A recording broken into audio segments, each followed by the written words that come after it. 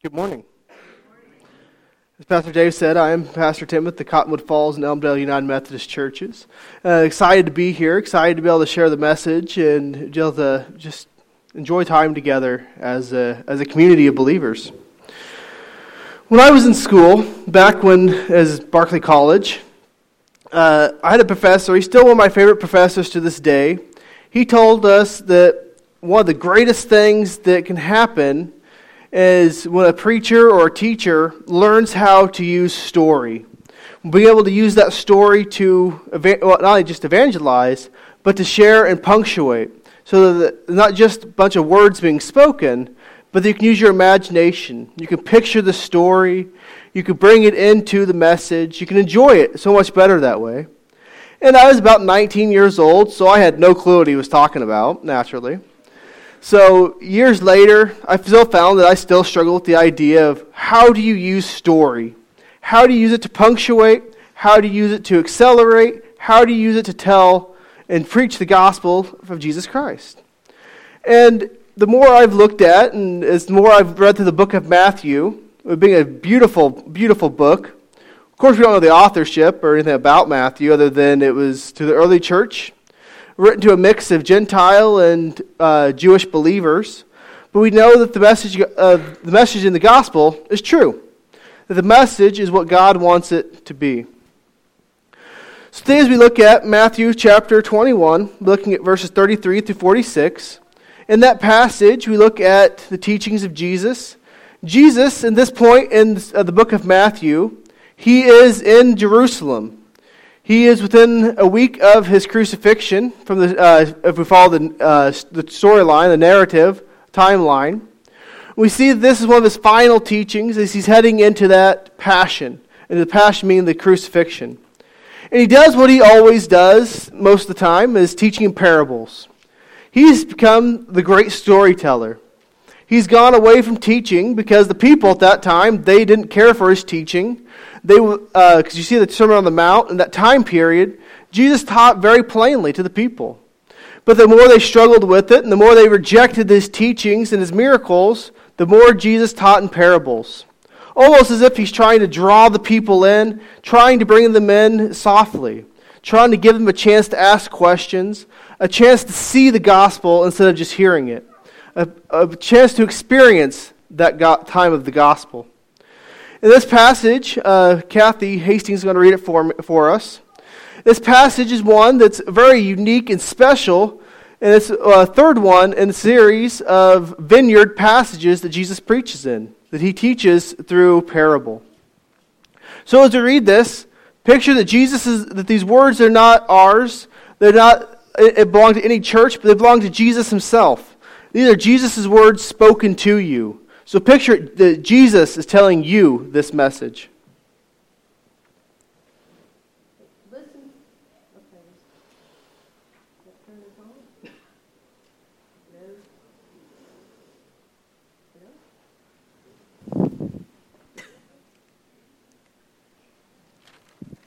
Listen.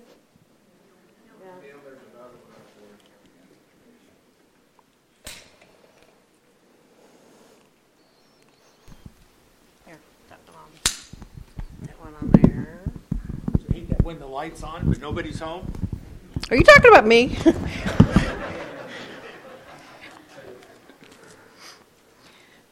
Listen to another parable. There is a landowner who planted a vineyard. He put a wall around it, dug a wine press in it, and built a watchtower. Then he rented the vineyard to some farmers and moved to another place. When the harvest time approached, he sent his servants to the tenants to collect his fruit. The tenants seized his servants, then beat one, killed another, and stoned a third. Then he sent other servants to them, more than the first time, and the tenants treated them the same way. Last of all, he sent his son to them. "They will respect my son," he said. But when the tenants saw the son, they said to each other, "This is the heir. Come, let's kill him and take his inheritance." So they took him and threw him out of the vineyard and killed him. Therefore, when the owner of the vineyard comes, what will he do to those tenants?" "He will bring those wretches to a wretched inn," they replied, "and he will rent the vineyard to other tenants, who will give him his share of the crop at harvest time." Jesus said to them, "Have you never read in the Scriptures? The stone the builders rejected has become the cornerstone. The Lord has done this, and it is marvelous in our eyes. Therefore, I tell you that the kingdom of God will be taken away from you and given to a people who will produce its fruit. Anyone who falls on this stone will be broken to pieces. Anyone on whom it falls will be crushed." When the chief priests and the Pharisees heard Jesus' parables, they knew he was talking about them. They looked for a way to arrest him, but they were afraid of the crowd because the people held that he was a prophet.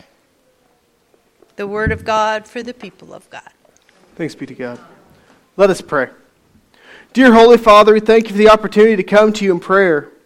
Heavenly Father, we're excited that you're here with us. We're excited to be able to read your words, to hear the message you have for us, to know that you care about us, that you love us. Heavenly Father, speak to us. Speak through us. Speak to your people. Heavenly Father, challenge us. Change us. Do not let us leave the same. Let us be your disciples. Let us be your people. In the holy name of the Lord Jesus we pray. Amen.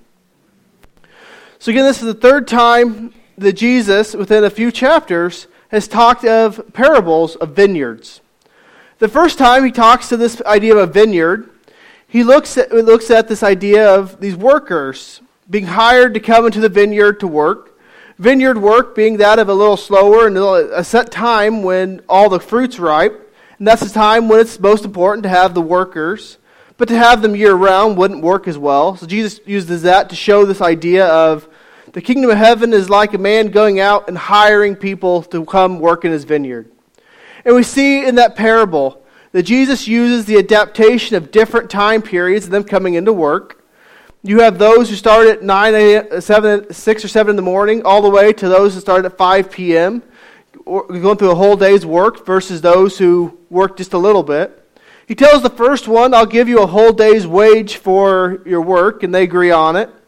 And it comes time to pay them, all the workers, and he starts with the last to come, the ones that only work for about an hour. And he gives them the same day's wage as the first group. And the first group gets angry, but Jesus uses that to show and teach this concept that whether we become believers in the early life or at the end of our life, we still have the same reward. We still have the same gift from God. And then he tells the parable right before this parable about the vineyard. He gives this idea of a vineyard owner having 2 sons. He sends one to the vineyard to work, and he says, "No, I will not go," but then goes in. And then he shows the parable, and then the second half of the parable, he dedicates this to the son that is told that when he is asked to go, he tells him, "I will not go," has a change of heart, and then goes in. And then he uses that to really attack and not really beat the Pharisees with it, but he does. He kind of berates them a little bit and kind of insults them greatly by telling them, these religious leaders, that prostitutes and tax collectors, the people they viewed as the worst of sinners, they're going to experience heaven before you will. So really kind of insulting the religious leaders, offending the whole system, and immediately goes into this next parable. So Jesus has just taught through the parables on the vineyard, he's taught that whether when we come to faith, we still have the same reward in Jesus Christ. And it comes down to faithfulness. And he comes into this parable, and it's allegorical for the crucifixion. If you notice, it's very similar in mantra, very similar in ideology to that of the crucifixion. He starts out with this idea of sending a group, that the vineyard owner, he creates the vineyard. He doesn't inherit it. He doesn't go and find it or take it, but he creates it. He makes it. He builds, he cultivates the land. He puts the fence in. He puts everything in. Every part of this comes from the master's hand, from the creator's hand. He creates the vineyard in its entirety. Most of the time, the vineyard is symbolic of that of heaven, and Jesus directly references that. But there's also a little bit of reference into that of the old Jerusalem as well. So as Jesus shows them, this vineyard has been prepared. It's been prepared for them so that they can see this image in their mind. For they know vineyards. They've been around them their whole lives. It's quite common in Jerusalem to have these vineyards, to have these grapes everywhere, and they know the work that's involved in it. So a better parable to teach. He tells them about how the vineyard owner, he steps in and he leaves. He leaves for a great period of time. We don't know how long. Jesus doesn't really give us that information. But he's gone for a while, and he sends after the produce. And Jesus shows that the owner of the vineyard, he's not happy with just part of the produce. He wants all of it. Which is symbolic of the kingdom of God. He wants all for the kingdom of God, not just a few. He wants all. He's not happy just with a few. So he asks for all of his produce, all of his people. He asks for that salvation. And the vineyard owners, symbolic that of the religious leaders, as they themselves point out, they reject this idea. He sends the prophets, which that's the workers he references. Most believe that is referenced directly to that of the prophets. He sends a small group, and they beat one, they kill another, and they stone the third. He sends a bigger group, and they do the same thing there. These two groups of prophets that come in, there's a lot of question back and forth of where these groups in history would be. And the fact that he uses similar language to this, connecting that to John the Baptist, there's belief that he's even tying in the death of John the Baptist, as that right before, earlier in the chapter, is also brought up. As the religious leaders, they're questioning, where does Jesus get his authority? He tells them he gets his authority. He will not tell them unless they first answer, who did John come from? Was John of God or was he of man? Knowing that they'd have to make a stance when they've already rejected John the Baptist and his teaching. So if they say he's from God, then they have already condemned themselves for killing a prophet or rejecting a prophet. And if they say from man, they fear the people. Ironically, that's the same wording that they also fear with Jesus. They fear that the people believe that Jesus is a prophet, so they can't seize him. They can't arrest him at this point because they fear that he's a prophet. The people recognize that he's of God, but the religious leaders, those who know the law inside and out, they are the ones that reject. So Jesus shows these two groups of prophets that have come in. They've been mistreated. As we look through the history book, the book of the Bible, we look through all the history, we can learn that a lot of the prophets were not treated very nicely. A lot of them suffered, and a lot of them died at the hands of the people as well. So we know that the prophets were not treated very well. And then he goes and shifts gears to the prophecy of the Messiah. That the Messiah will be the next one to come in this form of the Son. That he will come in, and he will, and the hopeful of God, they will respect my Son. They will honor him because he is my Son. And of course, we see the symbolic nature, and where it switches to Old Jerusalem a little bit, where it shows the imagery of them taking the Son outside of the vineyard and killing him, being that of them taking Jesus outside of Jerusalem and crucifying him there at Golgotha. That imagery paralleling and teaching this moment. And then I love how Jesus then challenges the people. Instead of just going with that, he makes them decide what would happen next. What would happen? What would happen in our legal system if we saw someone doing that? Would that be okay, or would they deal with it? And they agree that he'll put those wretches to a wretched end. Basically, they themselves are testifying that the punishment for that should be destruction, that they shouldn't be allowed to survive. And then, similar to that of King David, when David is confronted with this sin by Nathan the prophet, and asks David, why, basically the imagery, man has a great deal of sheep, and he has a visitor coming to him. He sees his neighbor's sheep and takes it and sacrifices it and offers it as food. What should happen? And David's offended by that. He thinks it's a horrible, horrible thing until Nathan says, you are that man. In the same way, Jesus used that same kind of imagery, that same kind of technique, as he points it out, because he brings them up this idea of the chief building stone. If you know what a cornerstone is, I'll bore you anyways with it. The cornerstone, traditionally, is where the two walls meet in building a foundation of a house. That cornerstone is where all the weight and support of the house is upon. If without the cornerstones, a house is going to suffer greatly. Which, of course, if we remember back in earlier in Matthew, where Jesus uses this imagery of the wise and foolish builder. The wise builder, get another parable, the wise builder builds his house upon the rock, the foolish builder builds his house in the sand. When the problems of life, those things that are hard, and it's not if they come, but when they come, when the hard things in life come crashing on us, does our faith fall with a great crash like that of the sand? Or does it stand because we built our house upon the cornerstone? Or as some translations read, my translation in particular, reads the chief cornerstone. There's not one of many, but one. There's only one cornerstone.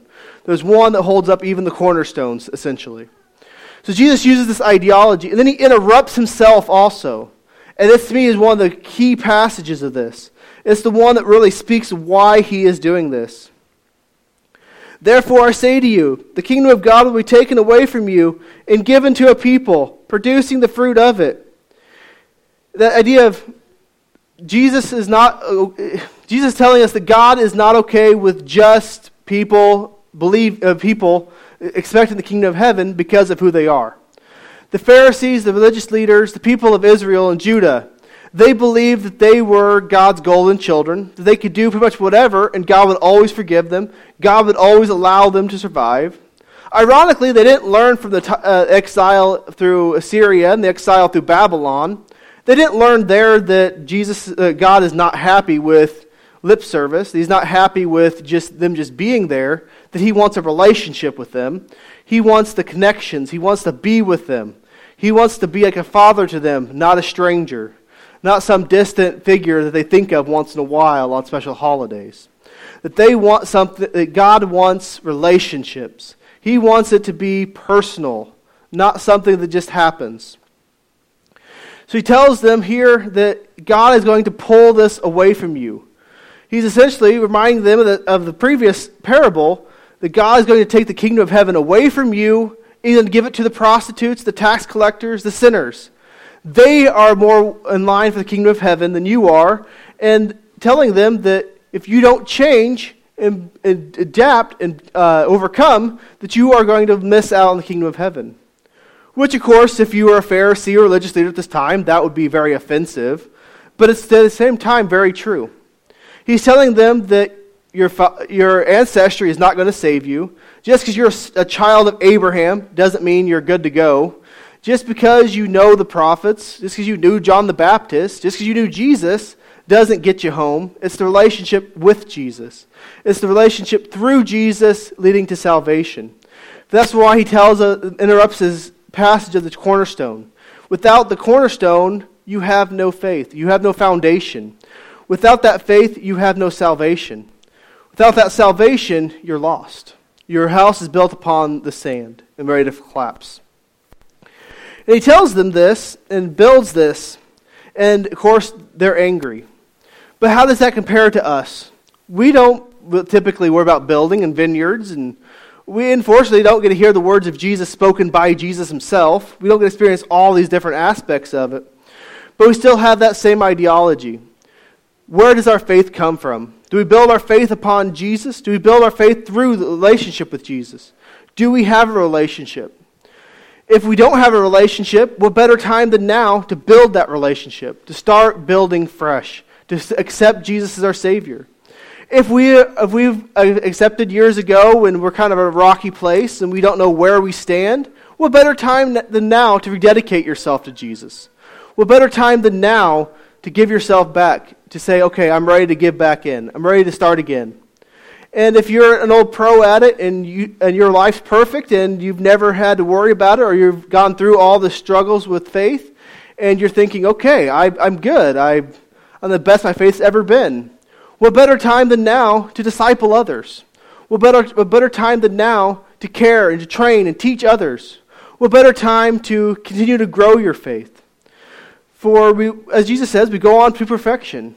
And what is the purpose of all this? What is the value found in all the things that Jesus teaches? Well, Romans chapter 5. Paul tells us that he uses this whole section of the first part of Romans. He uses this whole section to teach us that essentially we are at war. Because of our sin, we are at war with God. Through salvation, through sanctification, we find that now we are at peace with God. We are no longer at war. So that is the benefit. That is the whole thing, to be at peace with God, to be able to be part of His family, to be part of His relationship, to be there with God Himself, to be saved.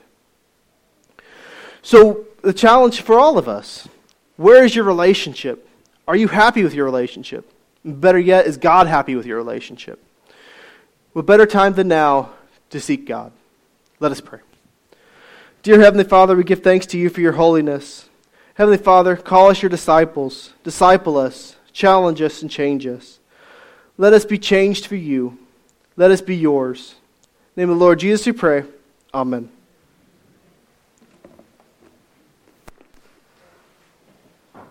Thank you so much, Pastor Tim. Thank you. I've enjoyed having Tim in town. He has been a good brother for me, and we've enjoyed a lot of fellowship together. We're going to sing one more song here together, but I don't want to give anybody false hope. As Pastor Tim just reminded us, the first 5 chapters of Romans say we've got a sin problem that has to be dealt with. I was looking at his Matthew 21 passage, and as a preacher, you always look for things that either start with the same letter or they rhyme. And I looked at verses 41 and 42. Some of us are looking forward to a miserable death, where verse 42, others are looking to a marvelous future. I hope you have repented of your sins, that you have confessed Jesus as your Lord, and exchanged a miserable death for a marvelous future. Let's stand together as we sing a song of great testimony and celebration, I'll Fly Away.